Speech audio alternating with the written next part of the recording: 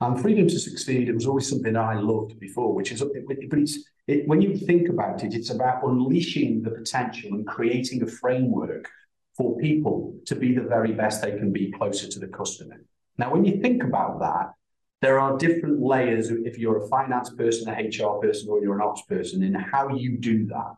So how do we release CapEx to the team on the ground to enable them and give them complete control? Freedom to succeed can also be freedom to fail, so they can innovate and be a little bit more entrepreneurial and commercial, closer to the customer, because that's where we make better decisions. Welcome to the Attraction Pros podcast, where we discuss the latest trends and challenges facing the attractions industry today. We chat with some of the top leaders in the field and provide resources that will help develop your career in this great industry. I am Josh Liebman. I am obsessed with the guest experience and helping attractions make that their top priority for success. And I'm Matt Heller. I am passionate about organizational effectiveness, leadership development, and employee engagement. Now sit upright, hold on tight, and get ready for the Attraction Pros podcast. This episode is kindly sponsored by Attractions.io, the guest experience platform behind Merlin Entertainment's San Diego Zoos and the PGA Championships branded mobile apps. And just like us, the team at Attractions.io is on a mission to elevate the guest experience and ensure that they exceed the expectations of today's digitally native guests. By combining a branded mobile app with an operator console that consolidates behavioral data from every touch point in the guest journey, the Attractions.io platform empowers operators with the tools they need to increase guest satisfaction, spending, and loyalty. And to learn more about how Attractions.io can help you connect your end-to-end guest experience, visit attractions.io/howitworks. Hey, Matt, how's it going? It's going really well. Oh, good. I'm very glad to hear that. Wait a minute. It's also fantastic. Oh, good. Good. I was a little worried for a second. Yeah. Question for you. You got it. Have you ever played golf? Many times. Really? Well, okay. Mini golf or real golf? Well, at first I was thinking real golf. Is that many times? I don't see you as much of a golfer. Not that, there's anything wrong with that. I would just be surprised. I am not a golfer, but I think I've played on a real golf course maybe 3 times, but I've played mini golf many, many times. All right. What's the most unique environment you've played mini golf in? Mini golf. I have done blacklight golf. Ooh, okay. So I'd have to say, when you think about a lot of mini golf courses, they're somewhat similar. Some are very cool in terms of the landscaping and that kind of thing, but they're outdoor putting golf courses, right? But I think in terms of the uniqueness, as you say, that blacklight experience was pretty cool. Yeah, how about you? No, I can only imagine. Yeah. And all of these locations that you've played mini golf in, were they all above ground? I thought I knew where you were going with this question. Yes, they were above ground. I could see sunlight. Well, except for the blacklight one. That was inside, but I did not have to go below grade to get there. Why do you ask? Such an interesting question. Well, we've talked a few times and we've kind of just spitballed and joked around some ideas of like blending different attraction types like VR, axe throwing, and things like that. And we get to learn today, amongst many other things and a lot of broad topics. But Ade Jones talks about what it's like playing underground golf at Zip World in the UK. When he first said that, I was blown away. I wanted to sit down, like my knees were weak. Like, where do you come up with underground golf? Now, there's a lot of places that obviously have golf, mini golf, real golf, whatever you want to call it. A lot of places have cave tours, where you go down in the cave. I'm thinking of like Silver Dollar City and, cavern, tourism destinations and that type of thing. But to combine those two and say, we're going to play golf underground. And by the way, we're also going to have a zip line underground in the caverns. I mean, I would like to go to Wales anyway, but sign me up. I'm on my way. So Attraction Pros takes North Wales, right? Yeah. And top attraction there. So great setup into who we get to talk to today. Ade Jones, he's the CEO of Zip World in the UK. Such an immense amount of experience in the industry. He was with Merlin Entertainments for quite a while in a variety of different positions, including the general manager at Madame Tussauds in Las Vegas. He was the general manager at Legoland, Florida, when it opened in 2011, and has taken on several other new roles with concept development and managing all the midway attractions. And most recently in December 2020, returned back to closer to home for him, to the UK, where he is the CEO of Zip World, which features a number of different attractions, including the fastest zip line in the world, and, as we know now, underground golf. That's right.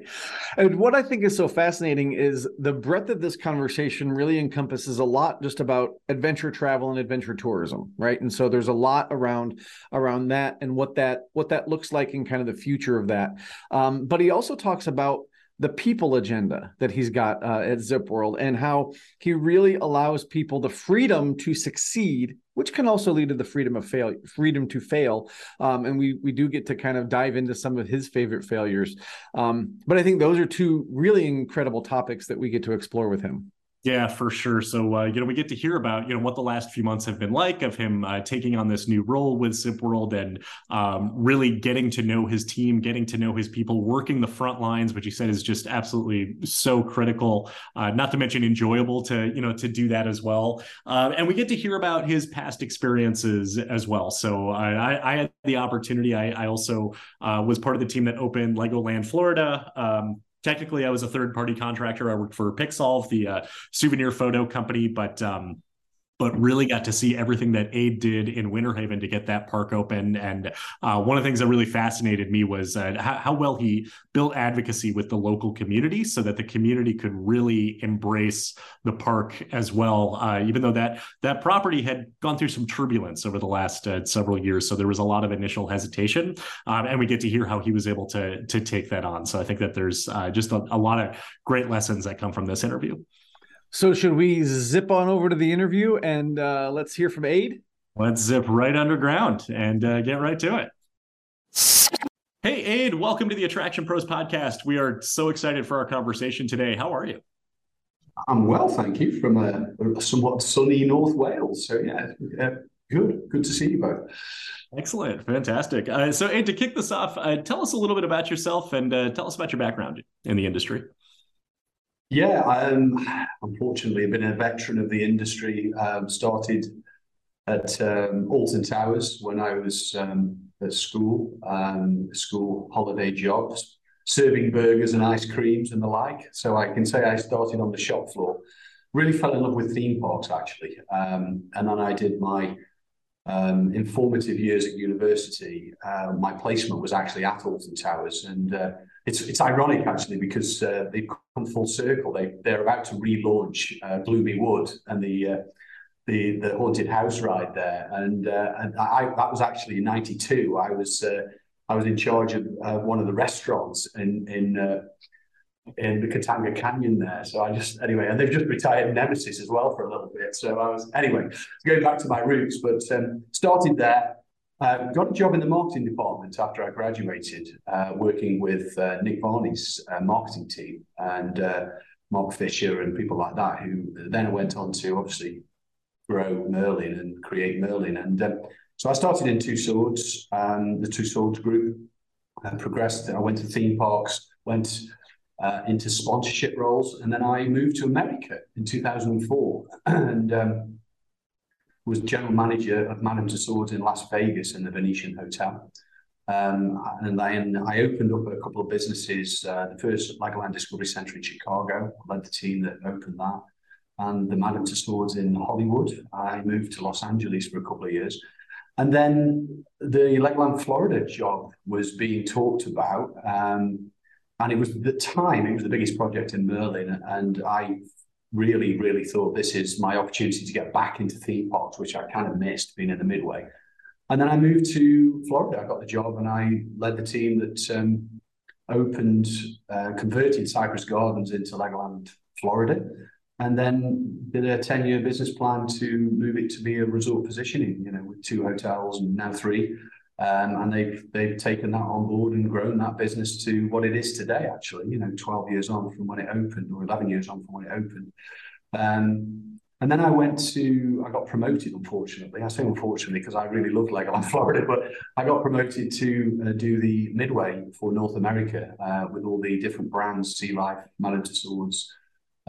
So went back into Midway and was living on planes quite a lot, traveling around the world, the North America and the world, actually. And then I moved into a concept development job, which was looking at new brands. So one of the projects I worked on last time was the Peppa Pig theme park brand. And I did a touring Madame Tussauds in Philadelphia. Things that were a little bit experimental, getting into VR and things of that nature.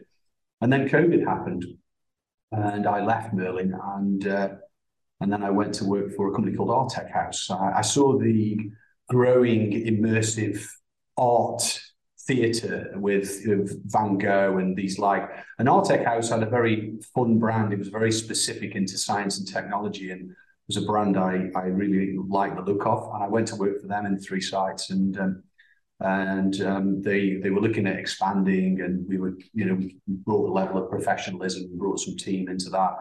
And then the job at Zip World came up, and I decided to move back to the UK. I think I'd already thought that I was going to go back eventually, and then this opportunity came to me, and I've been in this job for 3 months now. Excellent. Ade, can you tell us a little bit about the experience at Zip World for people who haven't heard of it? Yeah, like me, about 2 years ago. Zip World is... Well, firstly, it is a collection of brands that started in North Wales, and it's pivoted. The company started doing zip lines, but zip lines in incredibly unique environments. Slate quarries in North Wales, Penrhyn Quarry and it's the fastest zip line in the world. But what makes it so special is the environment that they're in. So the adventure market is growing massively in North Wales and in the UK in general, and people seeking these adventures. But the thing about Zip World is we do the zip lines, but we also do things like treetop treks. We do these zip lines in trees, but we've also got one of our sites in Clackworth. We've got caverns, underground mines, where you can do bounce below on trampolines. We've got underground golf, and then you've got zip lines through the caverns underground, as well as long zips overground in these incredible quarries. So there's these brands that are very family, and there's also thrill brands in these unique environments. And we've since expanded our footprint into Manchester, Windermere, and we're looking at sites in the Lake District and the Peak District. So there are, expansion within quarries that are no longer used and turning them into tourism destinations, but being very mindful of protecting the environment. And, ESG strategy is extremely important to us. Yeah. Excellent. Sounds like just unbelievable experiences. So you said you came on board 3 months ago, so around December of 2022. What have the last 3 months been like? What have been some of your biggest priorities? What's been on your agenda? Well, the first thing is obviously to get to know the people, and the people here are incredibly passionate, actually, and our staff scores are off the charts. I mean, people love what we do. Our net promoter scores and our customer scores are incredibly high. So much so that I was like, really? But when I got under the skin, it's part and parcel of the sheer exhilaration of the product. It is breathtaking, and it's out of this world in terms of the experience that you get, the instructors, that obviously safety is paramount to us. But the instructors create this most memorable journey from when they arrive to when they actually go through their experiences. And the same can be said for kids when they go on the zip lines, or they go on we have a coaster that goes through the trees, and it's their first coaster experience. And so there's lots of things that we do that are extremely memorable. So that was the first thing, was to get to know the people. The second thing really was then to just get under the skin of the business from a strategy point of view. What are our growth opportunities? How can we be more professional with our branding? And the reason I say that is because I think it's a little bit, we weren't selling ourselves hard enough in the context of we've been this North Wales operator and with this incredibly beautiful portfolio of brands. But we need to be a little bit more aggressive in the way that we describe our brands, who we are, what we have.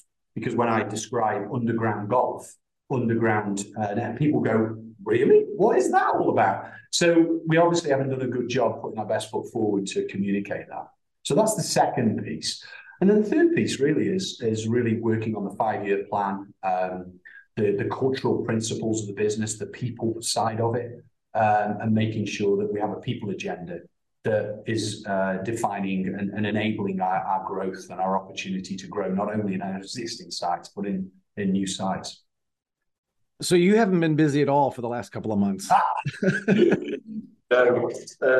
Aside from trying to find a house, exist again in the UK and just settle in, yeah, it's been fun. But the last 3 months have flown by.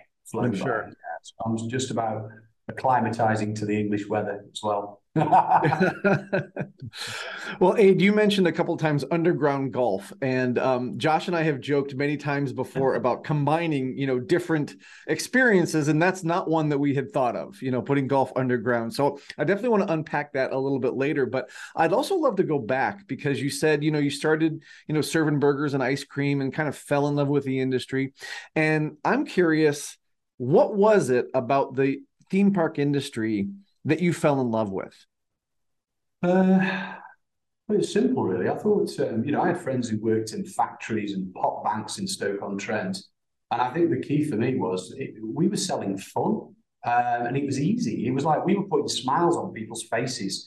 And it sounds corny, but it was true. It was, people came there and we were all laughing and joking and we were selling roller coasters and selling rides and putting smiles, and even the food was fun and quirky, and I just fell in love with the vibe of the place and the sheer fun, and it comes from years of going to Alton Towers as a kid and the sheer delight. It was like that feeling on Christmas morning, it's we're going to Alton Towers. So I think I got it there.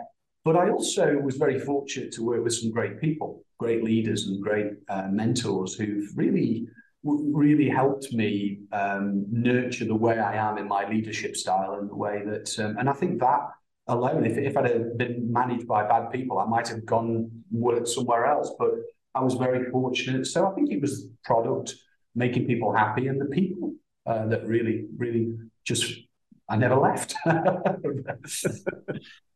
So you talk about the people that made such a strong impact on you and your development of the industry.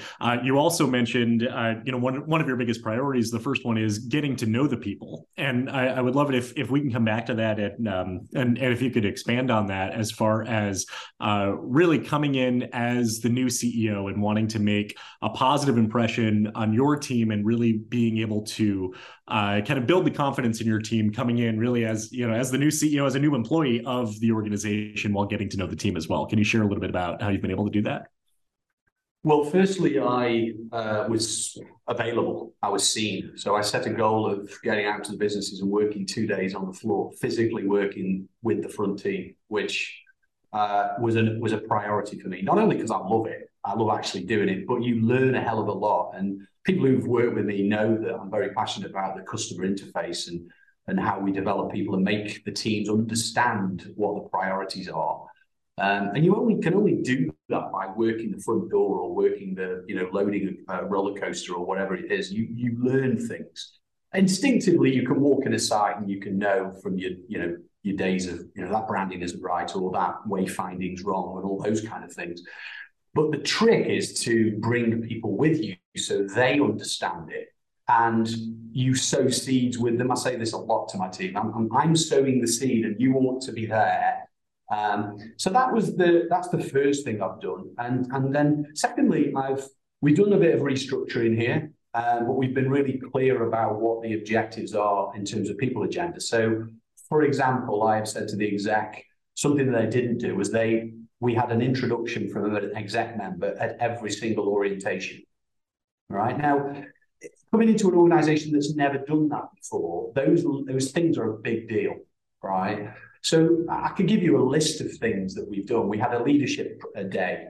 We brought agencies in to talk to the teams. We're doing some mentorship now, which hasn't been done before because it was a small business that's just suddenly exploded.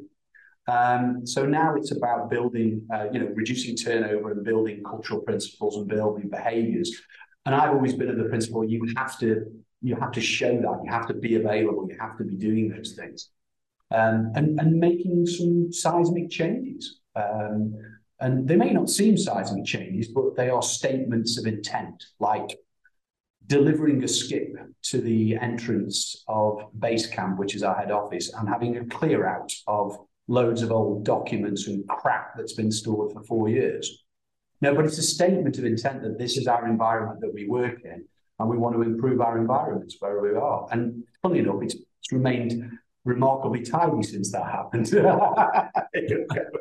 So there's lots of little things like that that are actually big statements that I've done in the past 2 or 3 months with the help of the team, That's awesome. I love that phrase, statement of intent. But there's another phrase that I love that you mentioned, which is people agenda, which I have not heard it put that way before. And you also mentioned that as part of the growth plan, right? So I'm wondering if you can tell us a little bit more about the mindset behind, focusing. I mean, obviously focusing on people is important, but focusing on an actual people agenda as you are thinking about expansion plans.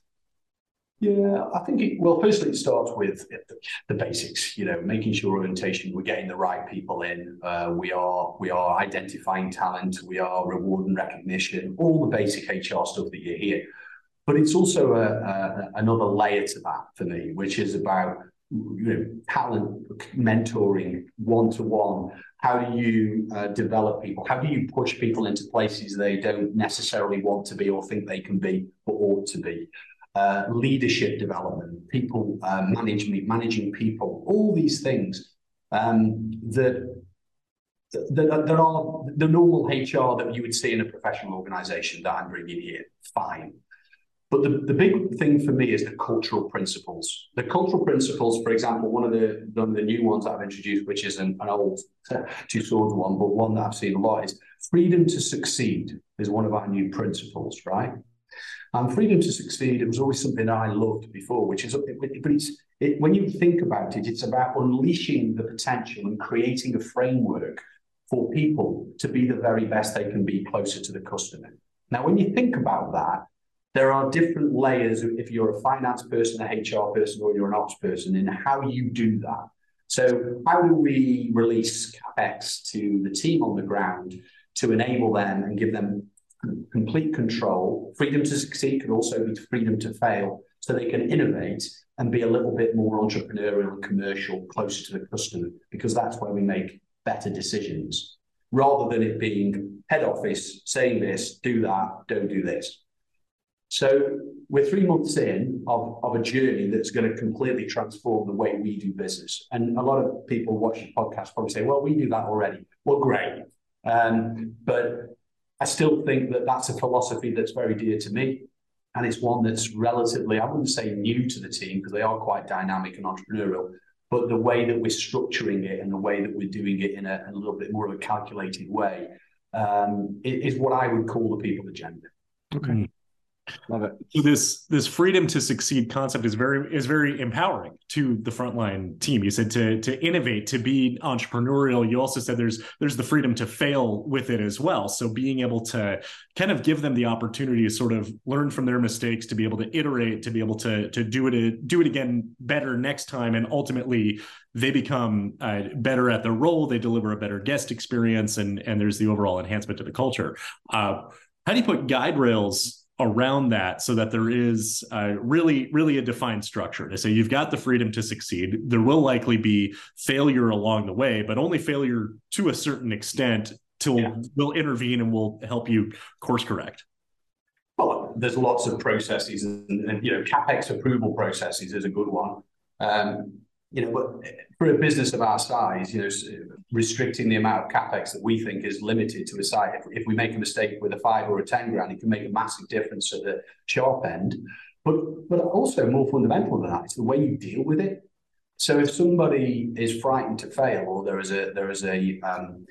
won't take any risks, and so there's a bit about risk adverse and being risk supportive to make us more dynamic and a little bit more cutting edge, and I think also how you respond to that. So my example is, bad leader would say, "Why did you do it that way? You shouldn't have spent that money. What a waste."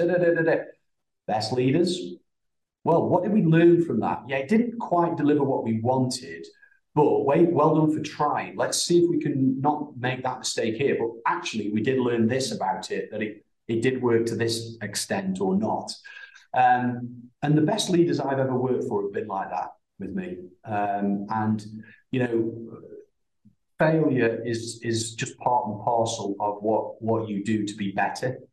The amount of times I've failed is unbelievable.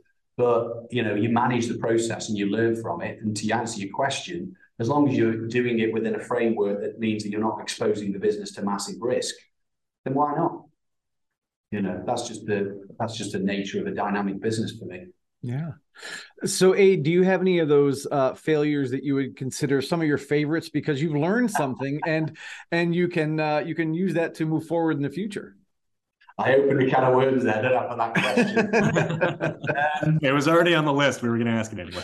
Yeah, there's a few. I mean, some of the marketing ones I've done in the past. I think the very first one, a feeling of failure I had, was when I printed a load of flyers for a corporate event that I was doing, and I didn't check it with the corporate customer, and they said it's the wrong logo.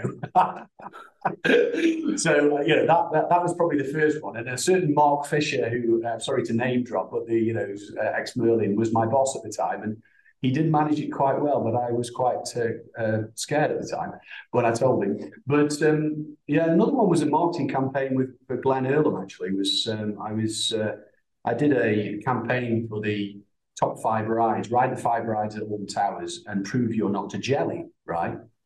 And I did this campaign with J. Walter Thompson, and I thought this visual and this campaign was the best thing I'd ever done. It was this big jelly.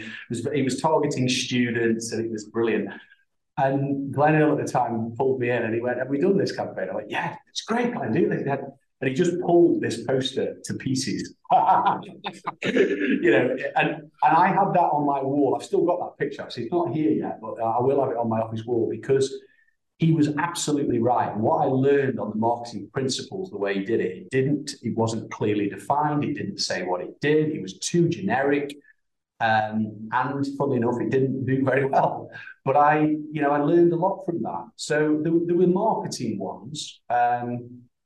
I've done a few product ones, but to be honest, the product ones, we've either done it wrong and then we've circled back and made it work. So you can't say it's ultimately a failure, because we actually learned something from it.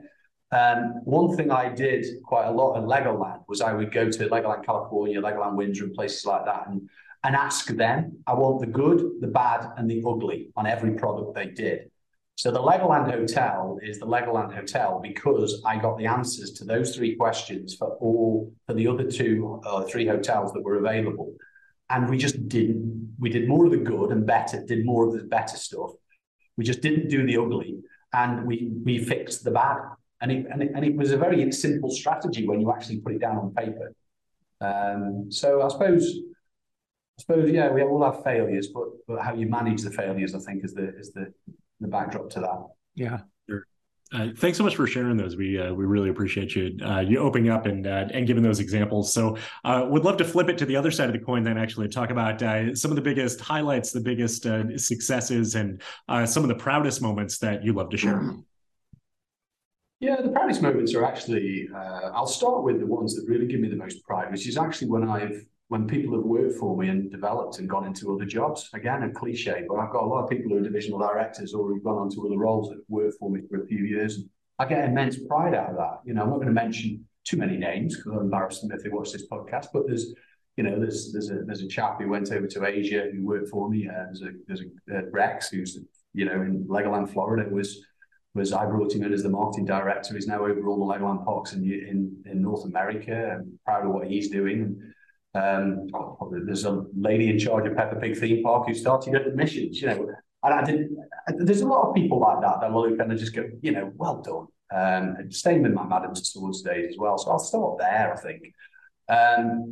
Highlights for me, probably Legoland, Florida, just because of the sheer scale of the project and the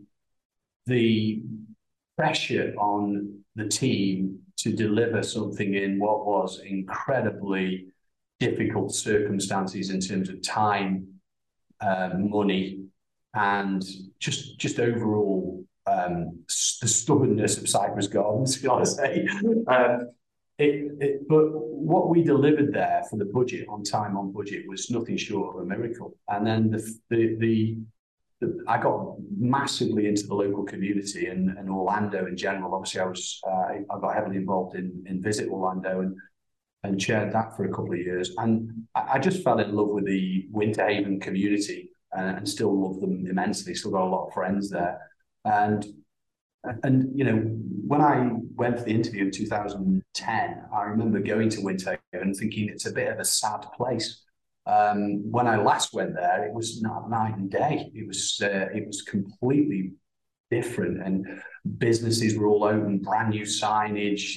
The economic impact that Legoland made to not just with cash, but also hope, jobs for kids, for young people, working with the local college, Polk State. There was so many positive things that we did, and working with the city of Windhaven. I think that's probably the most proudest I've been.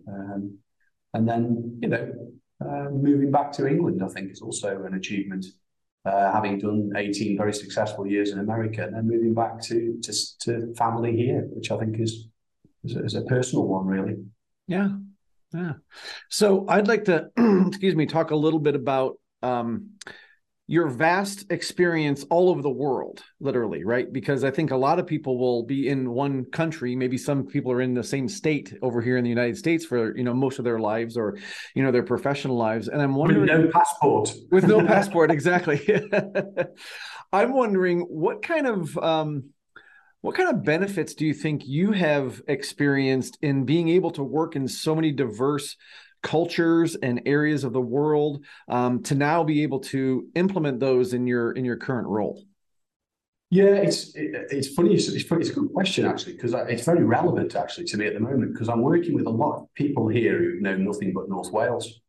So I'm giving them examples to go and look at of this shop or this ride or this policy or this new technology or this process, And I'm pulling from my experience and what I've done before, but I will also give them pointers for companies I've worked with or examples of things to look at different sites that they would have no idea about, because they either haven't been on a ride or been to the site or been to the culture or spoken to the people or whatever it is.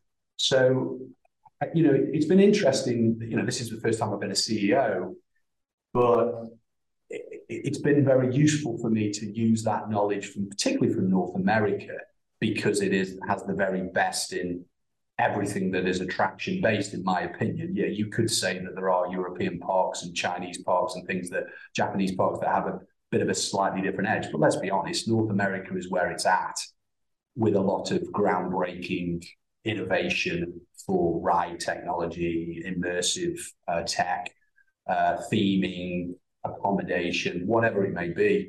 So having that as a reference point from all my travels and my meetings in various different attractions over the years has been very useful to me.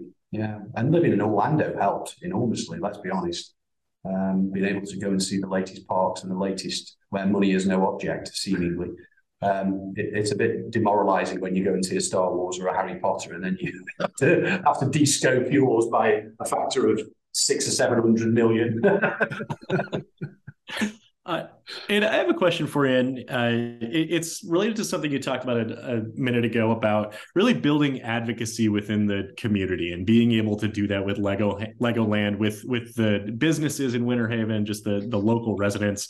I've had the opportunity to be a part of the opening team of a few parks, and one of them was Legoland. And I sensed that directly. If I would go out to eat, people were excited to see Legoland employees in the restaurant, and just sort of being able to feel the energy outside the gates of the park, but very close by. Another park that I worked at that I won't say what it is, but those who know me can probably guess what it is, didn't build the same advocacy with the local community. And that was also sensed. I would go and get a haircut and they would ask where I worked, and they found out I worked at the park, and I could see like their shoulders drop, like they didn't even want to like cut my hair, right? And it was that type of it was a completely night and day mentality in terms of just really embracing the locals, so the locals can embrace back and really advocate for the park and go visit. Obviously become annual pass holders should be the goal, but even just wanting you there in general should be enough. And I'm curious if we can dive a little bit deeper into how you're really able to build that. Well, the first thing I'd say is don't be arrogant. Gauge, build a relationship with there are a key number of connectors, people who you trust. So when I went into the Winter Haven community, there were a few commissioners. There was Bob Gurnett on the chamber. There was a lot of people that I would listen to, who I trusted. I also knew who not to trust, and there were names that I would not listen to because I genuinely just thought no. And then there were a few things that we did that set the stall out early days. The past owners of Cypress Gardens had left under a cloud, for example. And I was very acutely aware of that because people were telling me what this, that, and the other. And so we brought the locals in, the immediate locals who within a radius, and we cooked them. We had a nice steak dinner. And honestly, the room was relatively hostile because they'd been dealt badly by the people before. And we showed them our plans, and we slaughtered the myths and the sacred cows that have become sacred cows. And some of them were absolutely outrageous. We were going to buy all their houses. We were going to buy, I bet the best one was we were going to buy Publix over the road and turn it into a casino, which I thought was quite a good idea, but there you go. But obviously we weren't going to do that. But there was a lot of anger about the bell ringing in the water park, the demarcation line by the water park, and the noise and this, that. So, and there was a house that we apparently owned that had been, squatters had been in it, you name it, everything was coming at me. So what did we do? We were very sympathetic to it, first and foremost. We listened. So we did a Q&A with them, and they asked about the bell. I said, well, we'll remove the bell then. Next question. What about the demarcation line? Well, we won't do a fence that's 6 foot per code with chain link. We'll do a wooden fence. We'll make it 8 foot. Next question. The house, right? We'll knock it down, and we did. We knocked it down, and we created more demarcation lines. So they had nowhere to go, and to be fair, they were silly things to me. But we also made sure they got annual passes so they could come in and see it and they could experience it. And we did what we said. And that was the first thing. The second thing was I and my team made ourselves very open to presentations and visits, whoever they were. So I remember the one I went to, there was as you know, there's a lot of I don't know the polite way of saying it, old folks' homes, where they have these senior living, that's it, senior living places. And some of them in Florida are massive, and they're right around there. There's one that I went to and I did a presentation, and I was expecting, a few people, 20, 30 people in a hall. There was 500 people that came out to see the guy from Legoland do a presentation. And I was quite intimidated because they were all a bit like, what are you doing with our Cypress Gardens? You're not going to build houses on there. You're not going to do that. So I just broke the ice by saying something like, who in the room here has gone skinny dipping in the Florida pool, which is the famous Florida pool and they all just, getting out of their wheelchairs. And it just broke the ice. And it was fortunate because I was following this guy who was talking about fire safety, and he was the most boring man on planet Earth. So it was quite easy for me to break the ice. So to answer your question sensibly, a lot of hard work, understanding that it really meant a lot to the locals, and putting us out there, being available, and doing what we said we'd do, and doing it quickly. And it's not difficult. It was just that you've got to put a lot of time and effort and attention and put importance on it. There was one example of it, actually. When we moved the road for Legoland, there was one of those memorials where somebody had been killed on the road with flowers and things. I remember this one, and we're thinking, well, the road's got to go. Now, I remember one guy telling me, don't worry, I just do it. I said, no. So we found the family, and we dedicated, to this day in the Cypress Gardens, there is a tree and a bench that we built, and we moved that dedication into the gardens itself and gave the family annual passes for life, so they could go and see the memorial. And so there was just little gestures like that that were big from a cultural and showed that we care. And I think that kind of stuff resonates and made a difference. Yeah, absolutely. I think showing the community that you care enough to listen and then back those things up sounded like it was, critical to that process. Yeah, I'm wondering if we can shift gears back to Zip World just for a second, because I'm fascinated again by the underground golf, but also all of your attractions. One of the things that we see in lots of different installations are, VR versions of some of the things that you can do. You can put on a headset and you're flying over something, or you can actually do virtual golf, right, in different places. So I'm curious, kind of your thoughts on how do you market, the real thing versus virtual, where it might be a little easier or might be a little bit more palatable to a consumer to put on the headset versus getting on the fastest zip line in the world. Now, maybe you have a different audience, that's looking for that thrill versus looking for the lower end thrill. But I'm just curious, like, where you see your space in these thrills and these family activities versus, what we're also seeing in a lot of places, which is kind of the virtual version of some of the things that you offer. Yeah, one of the things that we've done with our branding actually is, and as you know, I worked in immersive art installations, not necessarily, and I've worked with VR companies as well, great companies actually. I don't think you can replicate the wind in your hair moment and the theatre that is created about going up these quarries and into these incredible, iconic environments. You can't replicate that in VR. You just can't. You can try and you can do things with it. But it's one of those things that we are building memories, is what I say. And people will, the reason that our marketing is so effective is because when you go on it, you want to show off you've done it, you've been brave. So there's these milestone moments, as we call them, typically a 50th birthday or 40th birthday, whatever it may be, a birthday. And we get a lot of that. So to answer your question, I think that VR has its place as an brand extension in certain, arcades or theme parks or whatever it may be. Not with our brand. Our brand is about wind in your hair, in the elements. You feel the rain, you feel all that. And there's something about that. And I always said the same about a real roller coaster versus a VR roller coaster. They're good VR, but they're not roller coasters. They're not, they can make you sick, but not the same. There's something about that big piece of steel, that big zip line, but also the people piece, the theatre, the story, and making it come alive, and that apprehension as you go up the quarry and the trucks, and then you meet the instructor and it's real, you're wearing it, you're like, oh my goodness, and then the release and the way you go. You can't copy that in a VR, because you're in your front room or you're in an arcade somewhere, and it's part of the environment, part of the experience, and it's safe.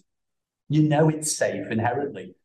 Our zip lines are safe, but you're scared out of your wits as you are on roller coasters. Same difference, Yeah. So it adds another level of apprehension by doing it in real life. But then I think one of the things that you said too, from the marketability standpoint, is the guest-driven marketing, is that it is more shareable. You're more likely to go spend a milestone birthday, or, you know, or kind of do a greater level of outing, and then share it with your friends and family that you did this, right? People are selecting not just the experience, but the memory of the experience, and they want something that they can brag about and really be able to showcase.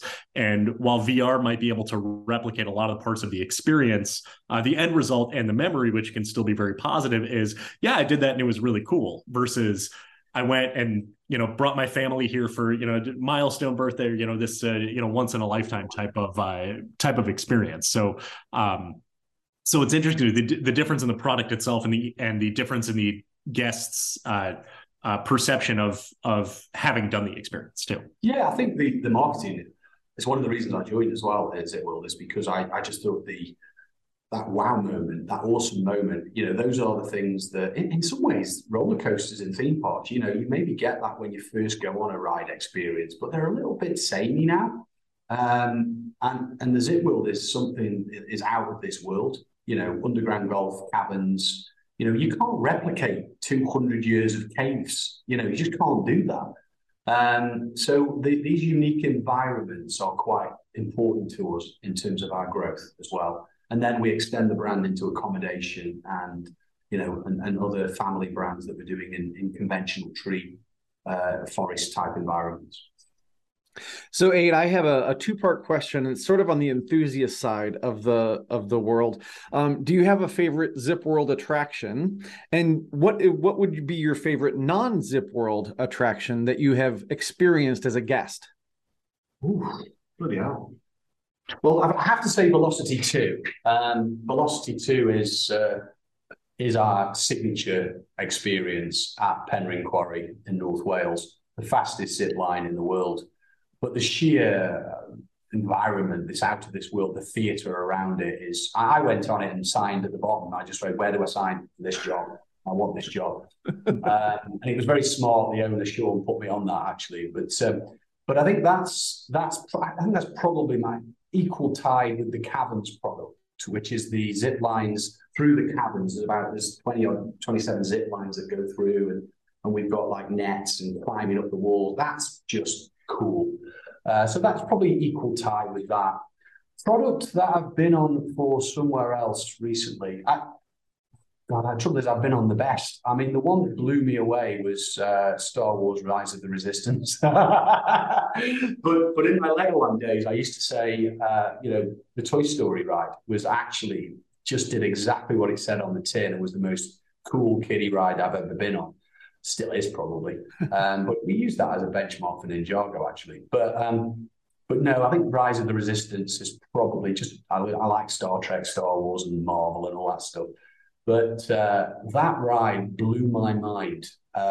It took it to a whole level beyond, you know, Spider-Man, Transformers, and Harry Potter. It just went that extra level with the story, the theming, and indoor, outdoor simulator ride, and it was just.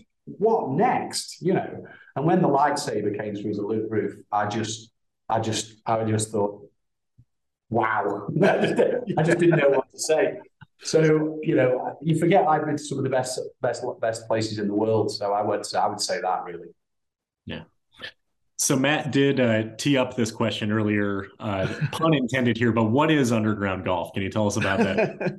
Well, yeah, in American terms, it's crazy golf, but it's underground and you are doing it in caves. So there are different levels and kids can do it, but it literally is in these incredible, immense caverns. And it's on different levels within the cavern. So it's just like no crazy golf you've ever done, ever. It's not like International Drive at Orlando, for example, you know, where it's all pirates and everything else. No, this is just, it's industrial, it's like mining equipment and it's themed and it's in an actual cave.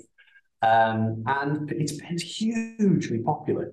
But, you know, in the context of other things we do there, like the cavern tour, the deep mine tour, the zip line that we do there, Titan, you know, this is a beautiful product to complement a day there because there's other things to do as well. So the hero product is always the zip line or the cabins, and then this product feeds off it as well, and it's performed incredibly well. But it's innovative. Nobody's ever done it, and we are looking at more products in the future that will, to realise the potential of. There's literally 20 or 30 more caves we can go into. So it's not as if we're short of space underground to expand as well.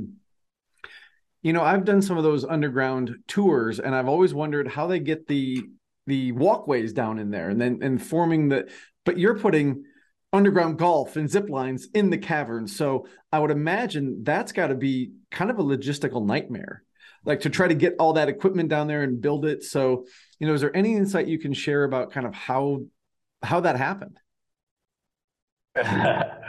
It's, from what I'm told, it takes a lot of time, but there are ways. For example, you can lower things down where guests can't go into areas.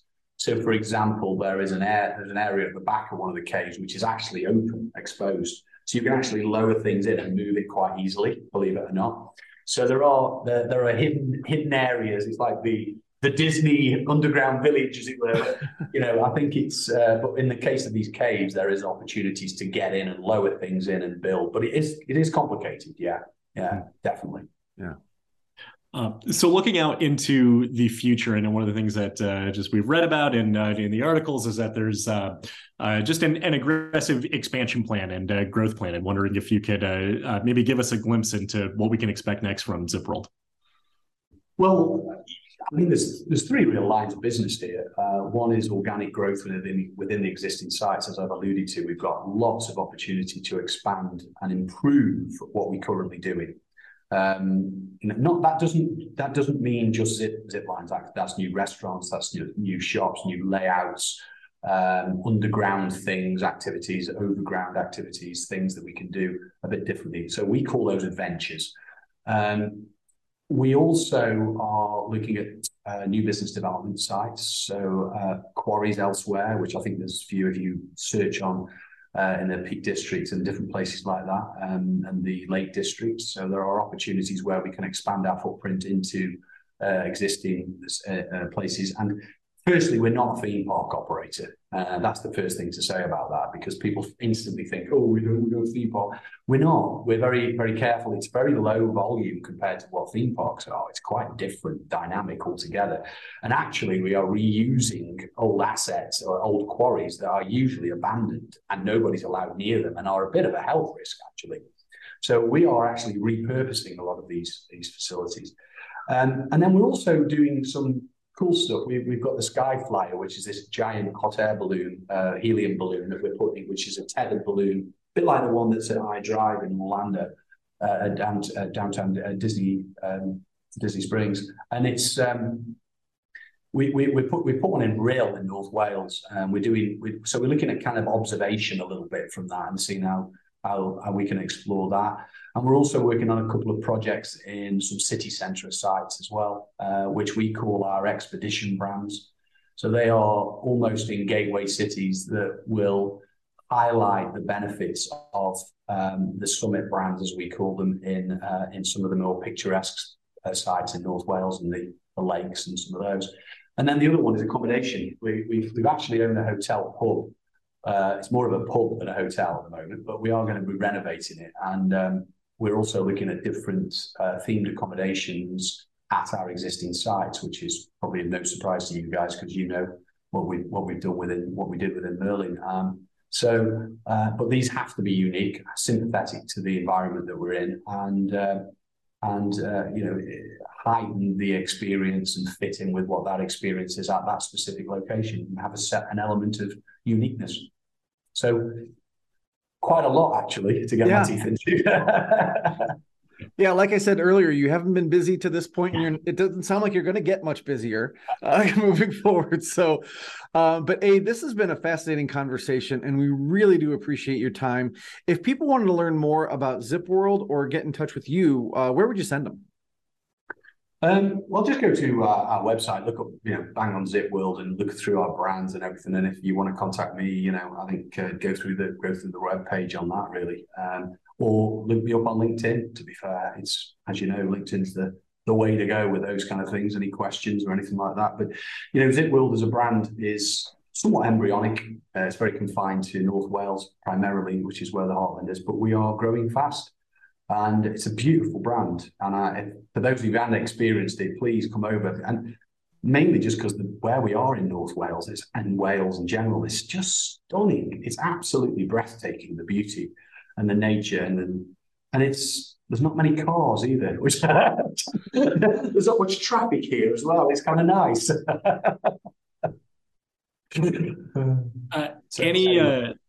Any final thoughts or words of wisdom for our audience as we wrap this up?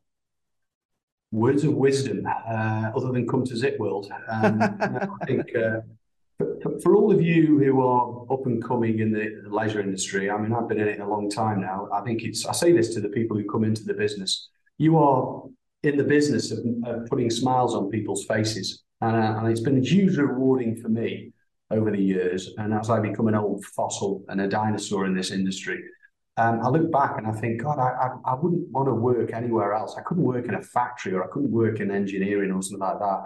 The amount of fun projects and things I've worked on, the people I've met and where I've been and traveled and put smiles on people's faces and worked on some cool brands with some great people. Why would you want to not work in tourism and leisure? I just don't get it, or the attractions industry. It's just, if you can get into it is the best thing I'd say. Yeah. Well, that is a great way to kind of encapsulate a wonderful conversation. Again, Ade, thank you so much for your time today and all of your insight. And for everybody who's out there watching and listening, just remember, we are all attraction pros. Thanks for listening to the Attraction Pros podcast.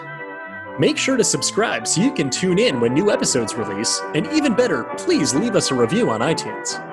For more information, visit attractionpros.com.